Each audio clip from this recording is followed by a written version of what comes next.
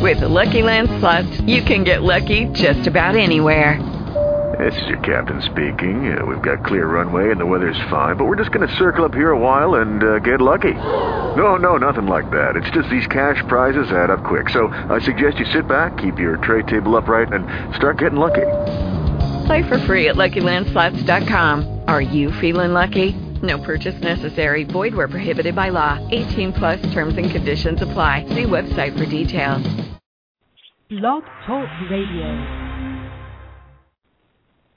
Hello, this is Robbie Motter, the host of Diva Strategies for Success, where each week I bring you a dynamic guest from across the country. In addition, I'm also the NAFI Western and Mid-Atlantic Regional Coordinator. NAFI is the largest global women's network. Go to www.nafi.com and check us out. We recently celebrated our 40th year of working with women across the globe. Today we have an incredible topic, an incredible person to interview. My guest today is Jayne Jones. Jayne and her partner, Alicia Long, who were two congressional staffers turned authors, like to go around the country to share their expert knowledge about working on Capitol Hill in politics and on campaigns. Former U.S. Senate staffer Jayne and Alicia have written the brilliant new behind-the-scenes political novel, Capitol Hell. This new page-turner will make you laugh out loud. Find out what really happens in D.C. as Congress heads back to Capitol Hell. As the 113th U.S. Congress convenes, partisan gridlock is the least of their worries. Jayne today is ready to share insights that no one else has been willing to tell before, and in their book that Jayne and Alicia wrote, What Life is Like Behind the Senate Office Curtain. They cut their political teeth as idealistic young staffers on Capitol Hill, working for former U.S. Senator Norm Coleman. Their experience led them to write Capitol Hell, the newest book to give readers a glimpse into what life is really like inside the Beltway. Capitol Hell is a witty novel about the crazy co-workers, high-maintenance politicians, and over-the-top entourages that only political insider gets to see. The book, Capitol Hill, has been featured in The Hill, The National Journal, CNBC, CQ Magazine, MSNBC, U.S. News and World Report, the Austin Daily Herald, the Pioneer Press, at the Star Tribune, the Washington Examiner, and numerous other places. Let me tell you a little bit about Jayne. Jayne is she is one of the co-authors, along with Alicia Long. They began their political careers working for former Senator Norm Coleman from Minnesota, both as staffers in both his St. Paul, Minnesota, and Washington, D.C. office. Fast friends, two stuck together through thick and thin. Recently, they wrote this novel about life as a Capitol Hill staffer. Jayne is a graduate of William Mitchell College of Law, and she worked for Senator Coleman from 2002 to 2006, then headed to the Minnesota House of Representatives, where she was the executive assistant to the Speaker of the House. Jayne loves reality television, funky jewelry, and skirts under $20. She thrives on meeting current and former United States presidents, cheering for the University of North Dakota's Sioux hockey team, catching Alaskan halibut, and aiming to win her family's salsa-making contest. On her bucket list, being on the Wheel of Fortune, going to a happy hour with Kelly Ripa, and figuring out how to boil corn on the cob for that oh-so-darn good buttery taste. Following her passion to teach others about legislative process, Jayne is starting a summer academic program for teens to master public policy. She also teaches political science at Concordia University, where her students gain national attention for their legislative activities. Jayne is a member of the Concordia University Advancement Committee and a former inner-city Girl Scout troop leader and live-in nanny. She is proud of her work with Margaret's mission, ensuring travelers with disabilities get access to see the world, enjoy life's greatest adventure. So in her spare time, I don't know if she has any spare time. We'll have to find out what else she likes to do. Welcome, Jayne. I'm so happy to have you on board. Thank you. You worked on Capitol Hill and survived and wrote Capitol Hill. How did you do that? Well, we didn't think we were going to write a book at the time we were both working on the Hill. We just came back for Minnesota for different reasons and it was on both of our bucket lists to write a book, and we kept always telling people our stories of what happened to us, and everybody always laughed. So we decided to put pen to paper, fingers to laptop, and it took us 4 years to write, and we're having an absolute blast sharing and making people laugh of funny stories that happened on the Hill. Yeah, I'm sure. Is Capitol Hill based on your and Alicia's own personal experiences? I think we'll never kisses and tells. So there's some reality. There's some truth. There's some stories that we've embellished and some other stories we've made up. Most of the stories in the book, though, happen to either us or some other Congressional Hill staffers. And how much of this fictional tale is true? What percent would you say? Oh, gosh, we would never do a percentage. That's part of the fun for the reader to try to figure out what's true in the book and what's not true. The book is about a fictional senator, but, it does have you write what you know about. Right. That's true. How would you describe today's political environment? Oh, it's partisan. I think, right now both camps, even the conservative right and the liberal left, both sides are so stuck to the ground, so stuck to my way or the highway that absolutely nothing's getting done. There's zero movement. There's zero give and take. And with legislation, you got to give a little bit and take a little bit. I think I'd rather see politicians that rather have 100% of something over 100% of nothing. Right. How do you see today's political environment different than when you both worked on the Hill? Yeah, that's actually a great question. So I would say that the difference was, I worked for Senator Norm Coleman, so did Alicia, and for this I covered health care, social issues, kids issues, the arts. So my policy area really was one of those. I worked for a senator who kind of seemed to lean more. They used to have they called the Gang of Six senators who would go one way or the other way, kind of as a group together. And, they wouldn't necessarily fall down party lines. They'd actually look at their state and figure out what's best for, what's best in the policy decision. So I think, back in the day, we were probably getting more things done because we had that group of six who were willing to negotiate a little bit. I think that group of six is gone, obviously, and, times have changed, and now, the folks are very, very vocal on both sides and stuck to their grounds and their values. Imagine if you were working there today with the new health issues coming up, the new plan. Got out just in time. Yeah, that's true. How was writing a book with a co-author? It sounded like you kind of teamed up, became great friends, and you complimented each other from what I've read about both of you. Alicia's a great friend. She's actually more like a sister to me than a friend. Neither one of us has a real-life sister. And I think that, we both, she's on the other line right now. You see, we both share the exact same personality, the exact same humor, and that same energetic personality. I like to say that we share a brain. So it's kind of a fun process for us writing this book. So, Alicia sent me chapter 1. I jazzed it up, added a little sparkle. I sent back chapter 2 to her, and this is where this gets fun. So the book took us 4 years to write, and we never had any notes or any outline.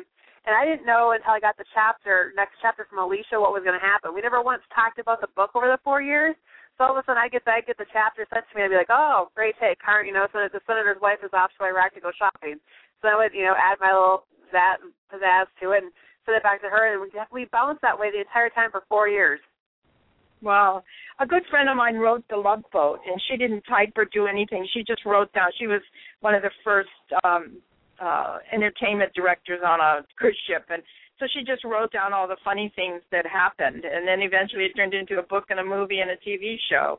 So as you do those kind of things, sometimes they turn out to be the best books. Are you both working on a sequel at all? We've already started. You bet. Usually we get 3 questions off the top of the bat. Usually we get how much is true. Has anybody approached you about a movie yet, and when's the sequel coming out? So we hope to have the sequel out by the end of the year, around chapter 4. So we know we're cruising right along, having a lot of fun with it. What about, have you ever thought of a reality show? I think we see a reality show every day on the news, right? Yeah, I have a good friend. I have a very good friend, Roz Taylor Jordan. It's always she's the producer of Let's Make a Deal and one of the where they go and sing and other shows. She's always looking for interesting topics. So that might be fun. Very fun. You have to make sure you send me her name. We'll send her a copy. Yeah, she's a really cool gal. What political issue will control the 2014 election cycle, do you think? Oh, my gosh. I think we've kind of seen it right now. I don't think we're going to get away from the fiscal issues. I think that's always going to come back. I think immigration probably will be resolved, so to speak. I think the gun control legislation probably has dropped off a little bit, but I think that will actually come back to the election cycle again. So I think the fiscal issues are going to come back again. And I actually think more folks are going to campaign on, nope, I'm here to do something. I want to go to D.C. to get my job done, not the stalemate stuff. So I'm actually going to, crack the whip and, break down the trees in the forest and actually do something versus this, the last 4 years of Congress doing nothing. I don't know where else you'd have a job, but you actually do absolutely nothing. Why don't you both run for an office? Betty Spence, the president of NAPI, she is an advocate supporter of women to run for offices because we balance things better and we get things done. Have you both ever thought about doing that? Of course we have. I think when the timing's right for both of us, we're going to make that decision, and we'll probably go at different times to make, run, but the timing's not quite right. I just got married. Now I have a 14-year-old stepdaughter. Alicia just took a new position as the Chief Counsel's office at the DEA. So we're not quite ready, but I think, when the timing's right, I think we're both be knocking on that public service door. Well, that's good. Another thing you might want to consider, another great friend of mine who used to be in D.C., who's now in Chicago, is her company picks women for corporate boards. So you might want to think about something. And we just need more women, moving up. Do you think gender matters in politics? I would hope not. I always, someone asked me this question earlier today about how do you, did you feel like, there's more male staff on the Hill and all that. So, to be honest with you, I came from a northern state.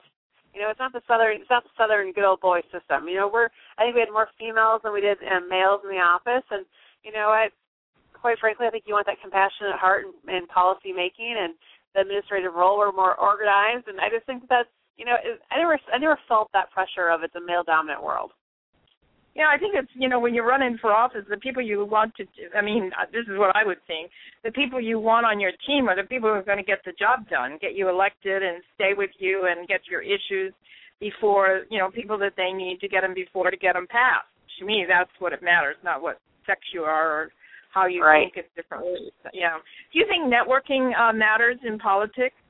Oh, my gosh, absolutely. You better believe it. I think it's one of those, I still think politics is a small circle. It's a small network. Once you, once you screwed your reputation, you're done.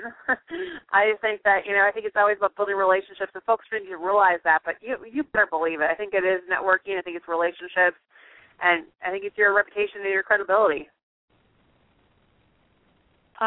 What advice would you give to women who, or men who are thinking of trying to break into working in the political arena? Yeah, of course. I teach political science at Concordia University in St. Paul, and I tell my students they have two choices when they graduate.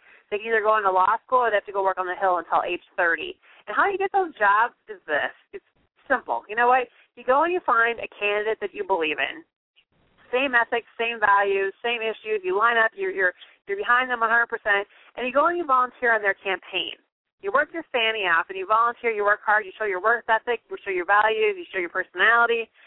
No job is too big or too small, because once you pick the right horse in the race, that's the hiring pool for those positions. So once they get elected, that's where they're hiring from. So that's how you break in.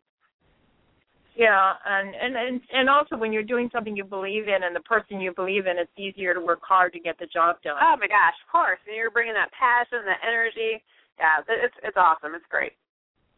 I read where with some of the students you teach that they drafted and advocated for and passed the Kyle Herman Bill of 2010 and worked hand in hand with state and federal legislators to curb child abuse in the classroom. And then this year you're working on something out, no boozing and cruising. So tell us a little bit how you get these youth inspired. Oh, yeah, I'm great. You better believe it. I think there's no better classroom. A textbook is a textbook, but there's no better classroom for my students than, marching up and down the Capitol, writing a bill and getting their bill passed from start to finish. And how both of those bills came about, both came from news stories that happened in Minnesota.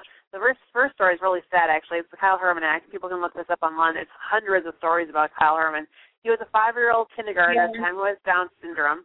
He was abused in the classroom, and unfortunately, in Minnesota at the time, there were no laws that said that if child abuse was allegations were raised, the parents weren't notified of that abuse almost for 5 to 7 years later. Wow. So we changed that to 72. We changed that to 72 hours. Wow. One of the things that I work on there, and I help a friend of mine start a nonprofit for, is Women Against Child Trafficking, because when I first heard about it, I thought it only happened overseas, but my gosh, it happens in all of our backyards, all around the country. Right, very sad, absolutely. Yeah. So what are what's on the horizon for you? The horizon for my students or for myself? For yourself and for your students? Sure. I'm still teaching at Concordia. I think we're going to go back to the Capitol. I'm not quite sure what our legislative project will be this year. We didn't quite get the handle on the DWI, driving while impaired, for legislators' immunity. So they can still flash their ID card and you get away with driving drunk, apparently, in Minnesota. So we might take that challenge on. Right now I'm just really excited. I've started a group called Margaret's Missions, which is a disability travel chaperone service. So we're going on our very first trip a couple weeks from now in July to Southern California. So that should be a lot of fun. And, I just became a stepmom to a 14-year-old. So, you know what, her volleyball schedule is the most important piece on my calendar right now. Right, that is good. Where are you going in Southern California? Because that's where I live. Oh, gosh, we're going to Anaheim, L.A., San Diego. It's going to be a great time. Oh, well, when you're there. You talked about your friend. We got tickets to go to, it's 17 folks with developmental disabilities. They are all coming from Minnesota, probably up from the age of 25 to 30, and we're actually going to go to the taping of Let's Make a Deal. Oh, she's the one that books all that, and she also is America's Got Talent. I will send you. Fantastic. You'll send me an email with your email address on it, and I'll make an intro to her. Oh, great. So my email is R and then MOTTER@AOL.com. And just send me your email address, and I'll introduce you to Roz. She's great. You will love her. It's ROMM. At R and then MOTTER@AOL.com. Let's let everybody know where they can buy your book. I can't wait to get it. Sure, you can buy it at Amazon, Barnes & Noble, your favorite bookstore. You can also check out more about at CapitolHealthBooks.com. You can email us. You can see all our media interviews. We've been doing tons of national media. We just got our 6th National Book Award last night, so we're really excited. What is the website that they can find you? Sure, www.CapitolHealthBook.com. Okay, and you have information about both of you and your book and everything there, right? Oh my gosh, we got it all there. I love some of the comments they made about the book. They said the Hill said too good not to share. U.S. News and World Report said Devil Wears Prada meets U.S. Senate. And then the Minneapolis Star Tribune said readers will be particularly fascinated by the author's antics and the senator's picadillos. And then Austin Daily Herald said hilarious and insightful. So what are some of the other things people are saying? Oh, my gosh. A lot of people are telling us they're laughing out loud. They can't put it down. They're trying to figure out what's true in the book and what's not true.